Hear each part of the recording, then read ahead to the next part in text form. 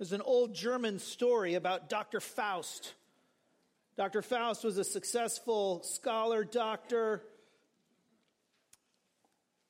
but he wasn't satisfied. He wanted more. And you know the story, Dr. Faust, he makes a deal with the devil. And so what he gets in the deal is he gets unlimited knowledge and unlimited resources, riches that he could never exhaust, authority, power, pleasure, all of it right at his fingertips all the time. The cost for Dr. Faust? Well, it was just his soul. Of course, that story's been told over the years, culture to culture. It's different subtle variations. But some might say that today we live in the age of Faust. We live in an age where unashamedly, and in fact, as a point of pride, we sacrifice our souls, at least as a culture, in exchange for the pursuit of unbridled pleasure. Whatever we want, it is right to pursue. The only rule is if you want it, go get it. That's our cultural reality. In fact, in our culture, telling ourselves no, what? Is that even a thing? Do we do that? We're not very good at it. The original Faust story is a cautionary tale. It's a tale warning us that to pursue pleasures at the cost of our soul is, of course, no bargain. It's really a story about temptation. I think it's probably important to acknowledge this morning that temptation is just that, temptation. That there is an allure to some of our desires. There is a compellingness to some of the things that God says we should not pursue, and yet sometimes we want to pursue them. I wonder this morning, where do you face temptation? Where is it that you are feeling that tug to walk away from the Lord and to pursue whatever it might be? Today, in the temptation of Jesus in Matthew 4, we're going to see two remarkable truths. The first is that the temptation of Jesus is very much unlike our temptation. We see it's unlike our temptation because Jesus was tempted as we are in every way, yet without sin, according to Hebrews 4, verse 15. Jesus doesn't fail. And yet we're also going to see that Jesus' experience of temptation is very much like ours, in that there were similar desires, that Satan sought to trap Jesus with similar pursuits the way we are tempted and the things that we would desire. And so we have a lot to learn this morning from the temptation of Jesus in two ways: seeing Jesus as both the means by which we defeat temptation, that he is our victory, but then also seeing that Jesus is the model for defeating temptation. Faust certainly failed his test. Jesus didn't. And so there is some great encouragement for us this morning as we look at the temptation of Jesus. So let's unpack these verses and see what we need to learn and how it helps us as we face a daily battle against sin. So we're here in Matthew 4. We're coming on the heels of Jesus' baptism. Remember, the baptism was important. It was the opening ceremonies for Jesus' public ministry, where we see Father, Son, and Spirit in unity in the mission of the gospel, right? The Father proclaims, "This is my beloved Son, in whom I am well pleased." The Spirit descends as a dove. So all systems are go. We're ready for Jesus' ministry to begin. But perhaps somewhat unexpectedly, his ministry starts actually with a moment of seclusion. And we read in verse 1 of Matthew 4, "Then Jesus was led up by the Spirit into the wilderness to be tempted by the devil." Let me just acknowledge here the geographical reality, and then we'll talk a little bit more about verse 1. First, Jesus was led up by the Spirit into the wilderness. I just want to show you the setting here so you can grasp the seriousness of what Jesus faced in his temptation.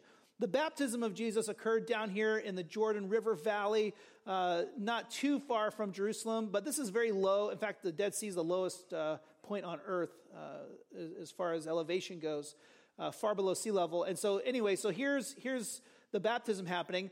From there, Jesus is led by the Spirit up, and that's up in elevation into the Judean wilderness. And I just want to show you two pictures here of the Judean wilderness. This one was taken in the early 1900s. I hope you can get a sense of the barrenness of this land, okay? There's not, the vegetation that grows there, it barely grows. It's vegetation that can survive with minimal water. There's not, and you can see there's not a lot of it. So there's not a lot going on. I can show you just one more picture just so you get a sense of look at that. Look at that. That's the Judean wilderness. And verse 1 says that Jesus was led into the wilderness by whom? By the Spirit.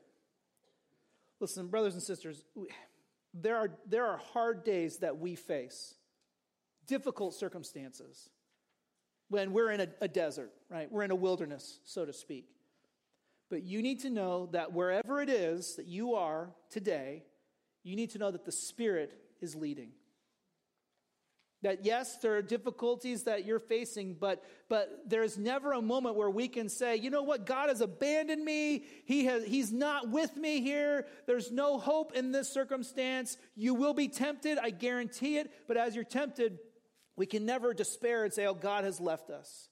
It's noteworthy here that Jesus is led up to the wilderness by the Spirit. But we also need to note that there was a purpose in coming to the wilderness. It was to be tempted. And that temptation is done by the devil. You'll notice again in verse 1, then Jesus was led up by the Spirit into the wilderness to be tempted by the devil. So we find out in the book of James that God doesn't tempt us. And by that, what we mean is God does not incite evil in us. God does not cause us to fail. So here we have Satan who does this work of tempting. And it's just like back in the garden in Genesis 3, where Satan comes and he is whispering false truths. He'll twist Scripture. He'll push, he'll prod, he'll maybe put a situation in front of us and seek to cause us to fail and to stumble.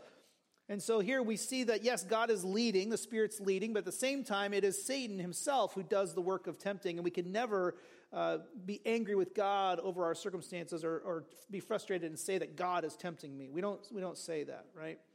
All that to say, he's up in the wilderness, and in verse 2, we find out that it's not just hard being in the wilderness, that it's hard in that he hasn't been eating. After he had fasted 40 days and 40 nights, he was hungry. Okay, now let's just pause here. Now, some newer translations would say he is hangry. Okay? That's a word that we've coined in our culture. And, in our house, hanger is real. Okay, it is real. There are certain members of our family who will go nameless, who, if they haven't eaten, you just need to watch your back, okay? You need to mind your P's and Q's, okay? And I use a humorous example to make the point that when we're hungry, when we're weak, right, and our body's kind of crying out, I mean, you miss one meal, you might be cranky. And here Jesus has fasted 40 days and 40 nights. Now, why 40 days and 40 nights? Well, Elijah experienced something similar, 40 days of testing. But probably the primary significance is with the 40 years of wandering that Israel did in the wilderness. In fact, the wilderness is not very different than that wilderness. And as Israel wandered, they faced constant, what? Temptations. But the story of Israel in the wilderness is a story of failure, where over and over again, they failed to trust the Lord in their wilderness.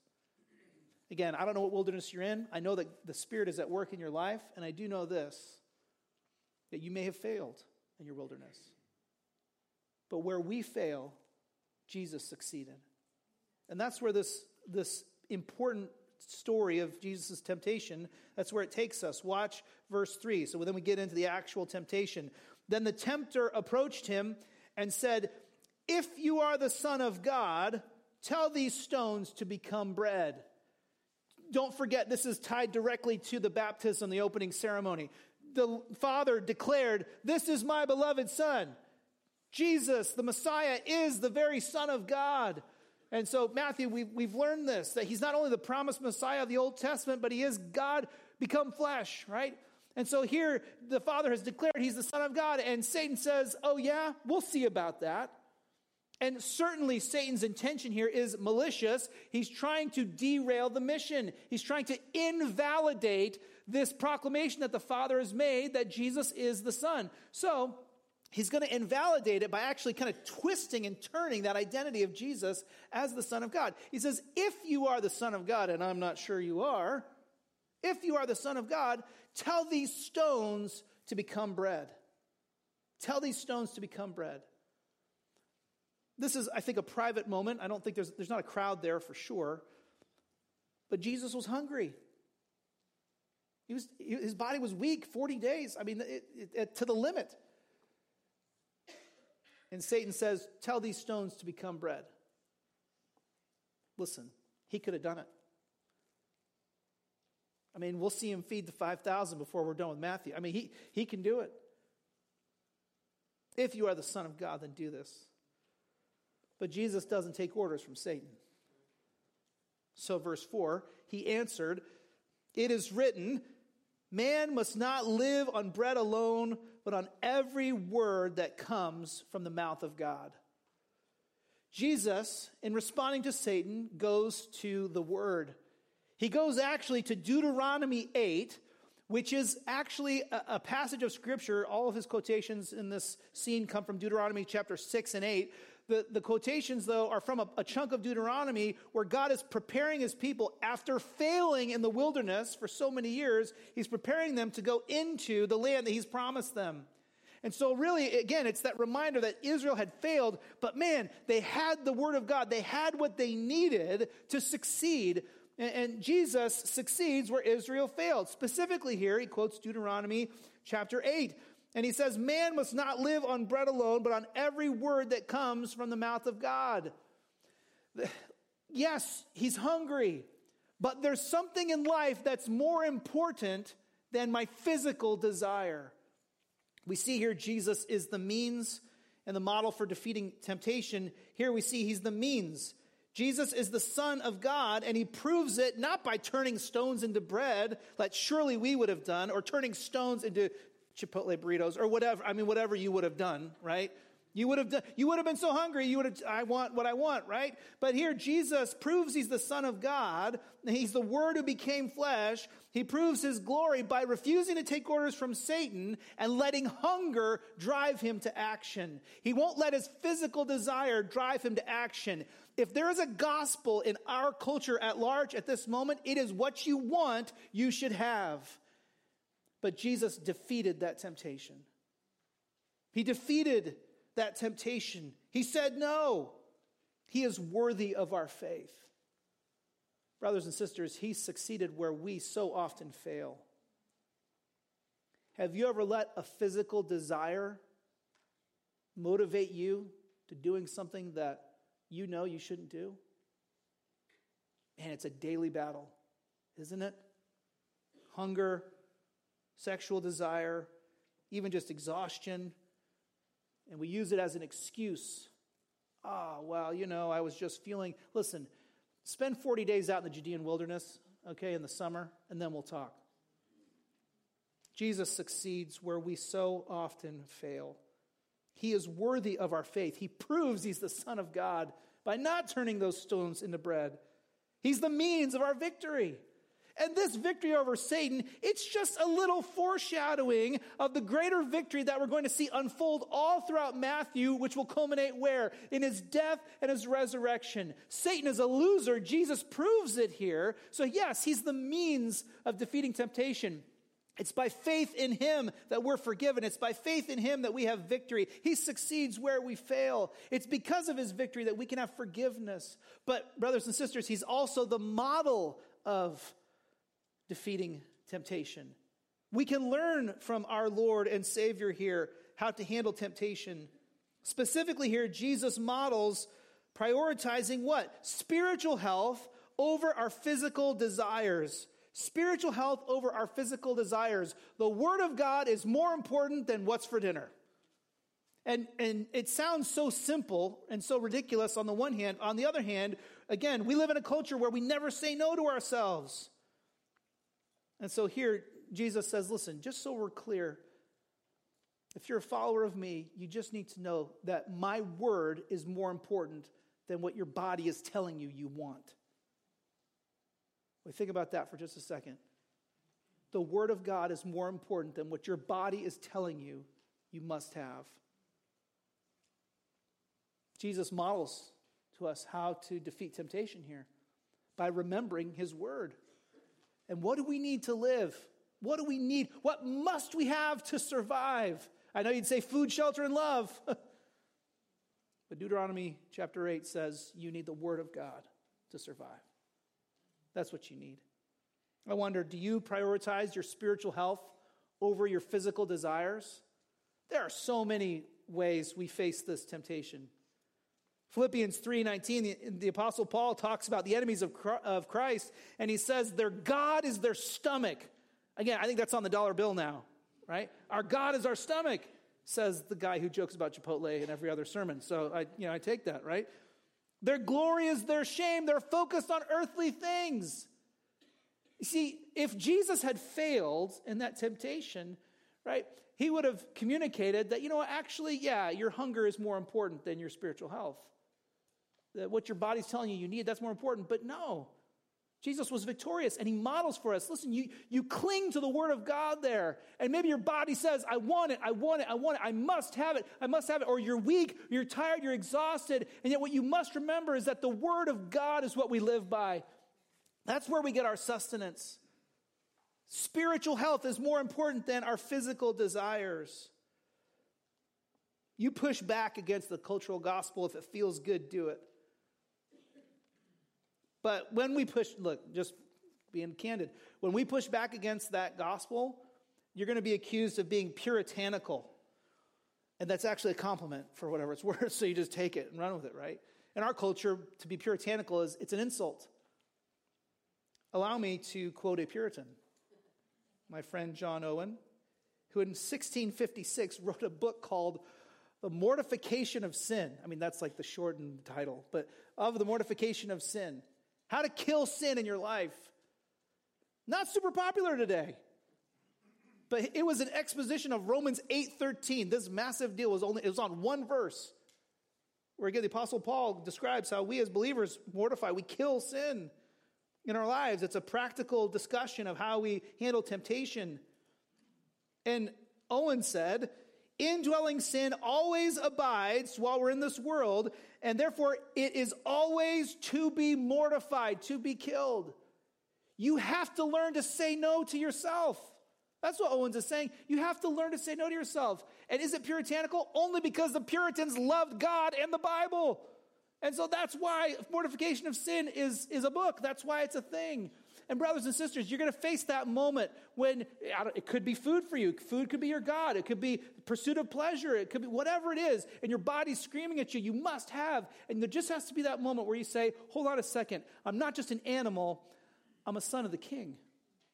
I'm a daughter of the King. And my spiritual health is more important than what my body is screaming right now. Or just remember Deuteronomy 8. Man doesn't live on bread alone, but on the Word of God. We got to let the Word of God win in our battle with temptation. And when we fail, and we will, from time to time, we will fail. What do? We look to Jesus, who was victorious. Because you know what, brothers and sisters, when you put your faith in Jesus, this is what happens. Not only are we gifted forgiveness of our sins, the removal of our unrighteousness, but we are also gifted his righteousness. So when God looks at you, he doesn't see your failure as you give in to temptation. He sees his victorious son. And that's the beauty of the gospel. That not only are we forgiven of our failures, but we're gifted his righteousness. So we know our position is secure as his son or daughter. All the more reason not to give in to Satan. Our physical desires will tempt us. But by faith, we are forgiven of our failures, and we are equipped to cling to the Word of God and say, my spiritual health is more important than what my body is telling me right now. Physical desires aren't our only front in this war, are they? It goes on, watch verse 5 as Jesus faces a second temptation. The second and third temptation, the order is inverted in Luke. Luke doesn't present them in chronological order, but Matthew does. So in verse 5, we pick it up. Then the devil took him to the holy city and had him stand on the pinnacle of the temple and said to him, "If you are the Son of God, throw yourself down. For it is written, he will give his angels orders concerning you, and they will support you with their hands so that you will not strike your foot against a stone." If you pause there in verse 6, here either in a visionary experience, probably more likely that because of the third temptation, we'll see it again. Jesus is taken to the pinnacle of the temple, probably the southeastern summit above the Kidron Valley, where it's like if you fall off that high building, you're a goner. That's the technical Greek meaning of the term there. Okay, so that's where he is, and so Satan takes him up there, and then Satan says, "Oh, you want to play the scripture game? I can play that game." And Satan quotes Psalm 91, verse 11, which is a psalm about God providing for the needs of his people, especially in warfare and in dire circumstances, and his angels actually providing needs for us. But here he quotes it to Jesus, and he says, "Oh yeah, you know Psalm 91, Jesus, don't you? His angels are gonna rescue you, and they won't even let your foot hit the ground." So what's going on? What's the temptation? Well, the temptation here is for Jesus to presume to demand or dictate to the Father, right, what should be happening. So he says, prove you're the Son of God, jump off the temple, have the angels come and rescue you, you do what you want to do. Basically, it's the Father serves you, it's the angels serve you, you're the center of it all, right? That's the idea. But notice how Jesus responds in verse 7. Watch it. Jesus told him, "It is also written, do not test the Lord your God." Now we're in Deuteronomy chapter 6.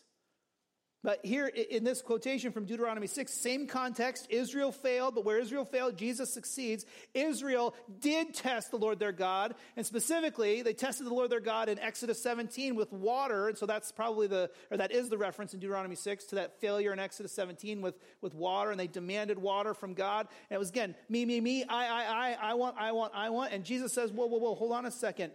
We don't dictate terms to God. Listen, Satan, you've misunderstood here. We don't test the Lord your God. By testing means dictate or command. We certainly don't treat God as if he serves us. Jesus is the means of defeating temptation. He's the means here of defeating temptation because he refused to test the Father. He refused to compete with God the Father. He refused to dictate to God the Father. Of course, we've already seen it in the baptism. Father, Son, and Spirit in perfect unity.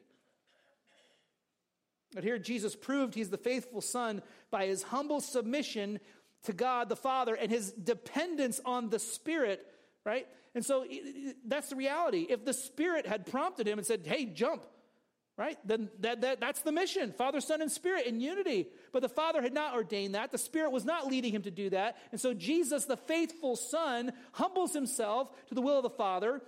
He's submissive to the leadership of the Spirit, and he doesn't do it. He says, "I'm not going to test God. I'm not going to dictate terms here. I'm not going to demand." Of course, Jesus could have, and he could have summoned the angels. He's just as much God as the Father and the Spirit are.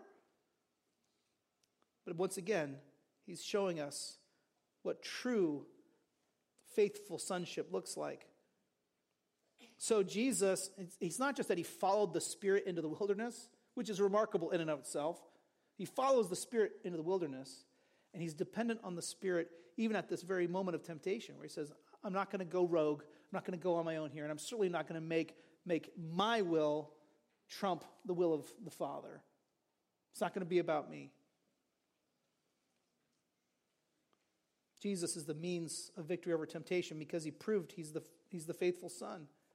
He followed the Spirit into the wilderness. He followed the Spirit for 40 days and 40 nights without eating. He followed the Spirit by letting Satan lead him around on this little, charade and up to the pinnacle of the temple. He's going to follow the Spirit throughout Galilee as he ministers. He's going to follow the Spirit as the Spirit leads him a few times up to Jerusalem for feasts. He's going to follow the Spirit as he heals and as he teaches. But don't you know, that's not where he stops following the Spirit. He follows the Spirit. He submits his will to the will of the Father in perfect unity as he goes to the cross.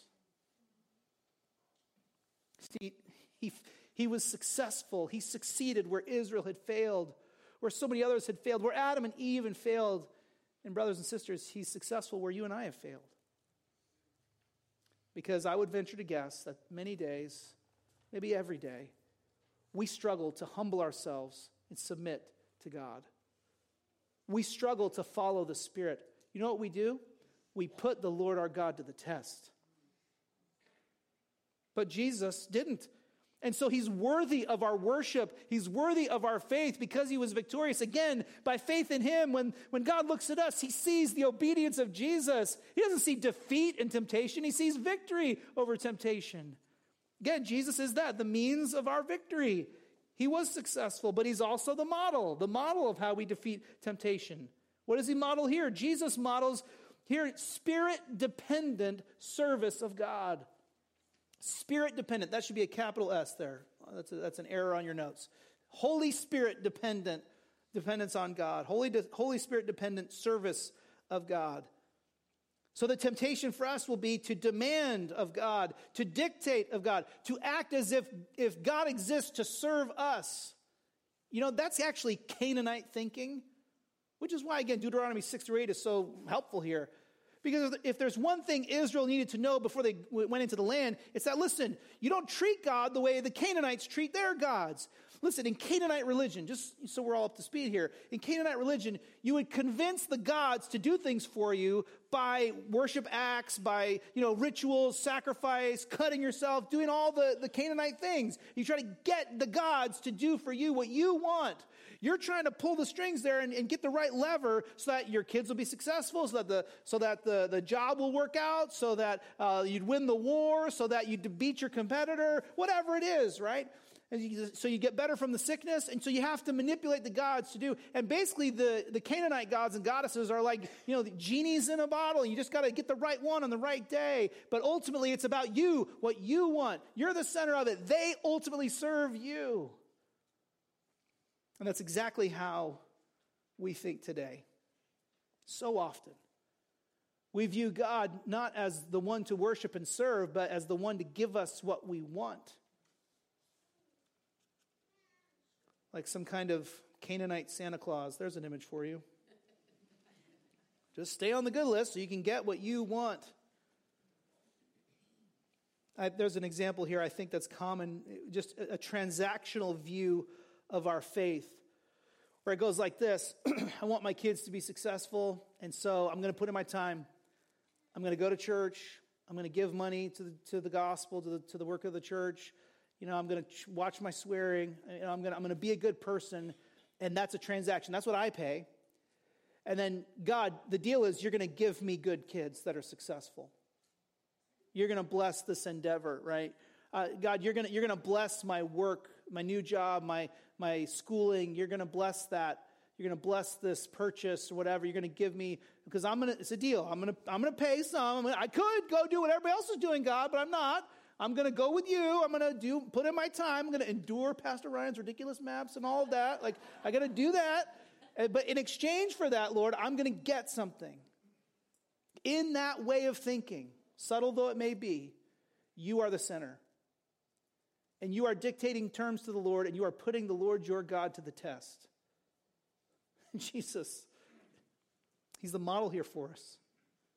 As he clings to the word of God and says, I'm not going to put the Lord to the test. I'm not going to demand and dictate. By the way, side note here, beware satanic corruptions of Scripture. This Canaanite thinking, it's actually reflected in the prosperity gospel. One example, you do the right things, then God will bless you, like that kind of thinking. But that's a satanic corruption of Scripture. Satan uses Psalm 91:11 to Jesus. I mean, if he's not above throwing Scripture at Jesus, he's going to throw it at you. So just because someone quotes a verse doesn't mean necessarily that they're leading you in the right direction, myself included. You open that Bible, you pray for God's help and discernment, and you discern, you read, you be careful. Watch out for satanic corruption of Scripture. Again, I'm helped by my friend John Owen here, because he reminds us that the only way you can win this battle in temptation, it's actually by following the Holy Spirit. And this is worth discussing, because that's what Jesus models here. Spirit dependence. He's not gonna go rogue. He's not gonna do his own thing, right? He's not gonna put the Lord to the test. Well, in our lives, sometimes when we face temptation, we feel like I've just gotta beat it, right? And I've got to do it, and I'm gonna figure it out. But the fact is, and he was onto it, 500 years ago, that if you're going to actually be successful navigating temptation, the only way you can do that is not by, just buckling down and working hard and just you do it with willpower. It's actually by surrendering to the Spirit of God and following the Spirit's leadership. There's a moment there where you're saying, Lord, I need help. I need you to lead me here. And it's not that we don't have, it's not that there's not effort, it's not that we don't try, but we're just saying, okay, Lord, lead me in the right direction. We're following the leadership of the Spirit. By the way, that's Galatians 5, isn't it? That contrast between the deeds of the flesh and the fruit of the Spirit. When we follow the Spirit, we're going to be victorious over temptation. Again, Jesus is the means, he has the victory. It's by faith in him we're forgiven. But he's also the model for us here. He shows us how to navigate times when we want to be the center and we want to dictate terms to God. We want him to be our genie in the bottle. When you're tempted to do that, when you're tempted to treat God like your personal genie, get on your knees, pray, humble yourself, acknowledge his authority, and ask for help from the Spirit. Ask the Spirit to help you follow God, not dictate terms to him. It's a temptation we all face, I think, making ourselves the center of the world. Well, Jesus was successful against that temptation. And there's one more where he's victorious. Watch verse 8 here in Matthew chapter 4. Again, the devil took him to a very high mountain and showed him all the kingdoms of the world and their splendor. This is why we think maybe this is a visionary journey, because there's no mountain you can see every nation. Anyway, it's beside the point here. He sees all the kingdoms of the world and all their glory, all their splendor, riches, power, all of it. Verse 9, and he said to him, I will give you all these things if you will fall down and worship me. This one's a little different. It's not if you are the Son of God, then do this. He says, let me make you an offer. Son of God, I'll give you all of it. I'll give you all of it. All the power, all the riches, the status, the whole thing. All it's going to cost you is just have to get on your knees and worship me. Acknowledge I'm greater. Bow to my will. That's all you got to do, and I'll give it all to you, right? Fall down and worship me. Did Satan have the right or the authority to give away that prize, all the riches, all the kingdom? Well, temporarily, yeah. John 12:31, 2 Corinthians 4:4, Ephesians 6:11, 12, 1 John 5:19, all talk about Satan having temporary authority over this world.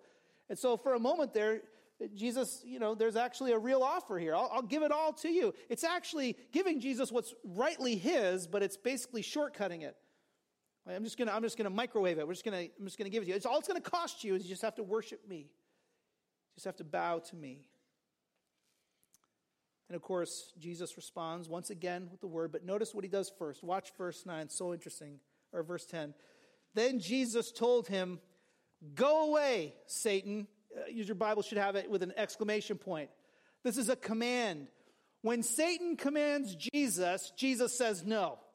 Jesus relies on the word. Back to Deuteronomy chapter 6 again here in a moment. Jesus says no. When Jesus commands Satan, Satan obeys. Watch. Verse 10. Then Jesus told him, go away, Satan, for it is written, worship the Lord your God and serve him only. Deuteronomy 6:13. Then the devil left him, and angels came and began to serve him. When Jesus commands Satan, because he actually has that authority, because he is the faithful Son of God, Satan obeys. Once again, Jesus is victorious. And just so we're clear, he says, there's a scriptural reason why I'm not going to bow down and worship you. You punk. That's in the Greek. It's in there, okay? He says, for it is written, worship the Lord your God and serve him only. Again, Israel failed in the wilderness to worship God only. They're coming into the land. And in that instruction in the early chapters in Deuteronomy, there's preparation to go into the land. Listen, don't worship those Canaanite gods and goddesses. Don't give in to the cultures of the day. Worship God alone. You got to hold that line. That's what you're called to. And here Jesus is faithful in this temptation when Satan says, worship me and I'll give you whatever you want. He says, no. There's no worshiping you. Is only worshiping the one worthy of worship. Jesus is victorious here, once again, relying on his word. And he holds the line, refusing to compromise and give in to idolatry. We see his victory is final because the devil leaves him and angels come and begin to serve him. It's interesting, the angels coming and serving him, that's a fulfillment of Psalm 91, verse 11, isn't it? And I think that's Jesus just going, yeah, I can do that. Just watch. I'm not going to let you twist Scripture and use it for my own agenda outside of the unity of the Father, Son, and Spirit. But just so we're all clear, yeah, Psalm 91, 11, yeah, it's good. It's right where it needs to be, and I'm faithful. So the angels come and minister to him, presumably feeding him, taking care of him, just like with Elijah in the wilderness. Proving his faithfulness, proving his identity once again as the Son of God. Jesus is the means of our victory over temptation. He's the means of defeating temptation because he refused idolatry even with the promise of unlimited power and money. He succeeded where Faust failed. He continued to refuse to give in to idolatry. There were so many other gods he could have worshipped in his ministry, as we'll see. He could have worshipped the opinion of others, because as the religious leaders, the most influential, powerful leaders in the Jewish community in the first century, as they responded to Jesus, they pressured him time and time again to get in line with their way of thinking and to stop doing what he was doing. He could have worshipped that, the fear of man. He certainly could have worshipped the fear of his family, because his family was not a fan of what he was doing. He could have worshipped the pursuit of money and position. No doubt anybody who can work miracles can make a dime, right? Set up shop, make a few bucks. He could have done that. He could have worshipped money in that sense. He could have called the angelic army and wiped out the Romans and taken the throne there in Jerusalem and established his kingdom right then and there. With just taking earthly power and authority, absolutely he could have done that. He could have worshipped that power and authority. But he refused to compromise. He refused to compromise as he taught, as he healed.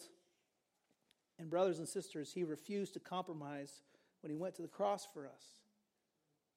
Where the crowd cries out, if you are the Son of God, come down. It's not an accident. I think Satan was whispering in those people's ears. Is he the Son of God? If he was, he would come down. But Jesus succeeded where Israel failed, and he succeeds where you and I failed.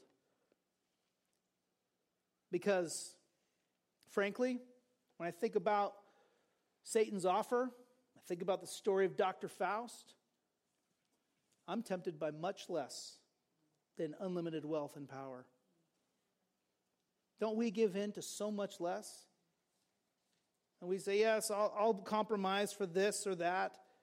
I'll pursue this end as my primary goal, my chief end, my God, the money, the new car, the new house, the degree, the way people will think of me, the number of followers online, right? All the things, the way I want to be perceived by others, all these things, right? I'll worship that. I'll sell my soul to pursue that. And when we fail, it's because of our faith in Jesus alone that we're forgiven. He's the means of our victory, but he's also the model. He models refusing to worship false gods. Brothers and sisters, let's follow Jesus here. And let's insist that, no, we worship the Lord your God and serve Only him. There's only one that we worship. And you know what? What's so beautiful is that in the gospel, when we say no to false gods and we say, I'm just going to trust Jesus, temporarily, you may give up money. You certainly will give up position in the world. You'll give up maybe how people think of you. You know, all of that. There's a cost to following Jesus for sure. But you know what? In eternity, you get all the good stuff. Eternal blessing. In Ephesians 1, every spiritual blessing in the heavenlies is ours in Christ Jesus. In 1 Peter, we have this inheritance that's incorruptible and undefiled and unfading. It never loses value. It's not going anywhere, and it's reserved in heaven for us. And that is what Jesus has secured for us through his victory over Satan here, his victory as he lived and as he taught, as he healed, and his victory as he died on the cross in our place and he rose from the dead. And listen, he's the means of our victory over temptation, but he's also the model. And when we say no to idolatry, we're not saying no to fulfillment. We're actually saying yes. I will be satisfied forever in Christ. He has made provision for me. I don't have to stoop and pursue riches or glory or power or influence or peer approval or whatever it is. Jesus models refusal to worship false gods no matter what. I wonder, will we? We sell our souls for so much less. And Jesus here, he's victorious where we fail. And when you fail, you confess it as sin, and you can be confident of your forgiveness because Jesus continues to defeat Satan all the way up to the cross. Yes, the crowd shouted, "If you're the Son of God, come down," but he did not. He didn't come down until the work was done. That's how much he loves you and me. Listen, you're facing a battle. We all face it. This battle with sin, the temptation. And the question is, not can we by our own willpower beat it? No, you can't. Of course you can't. But will we look to Jesus as the means of our victory over temptation? By faith in him, we're forgiven and we're gifted righteousness. That's how you beat it. But will we also follow him as our model? Will we rely on the word of God? Will we say no to the physical desires trumping our spiritual health? Will we say no to dictating terms to God and insisting that he serve us? And will we say no to worshiping false gods?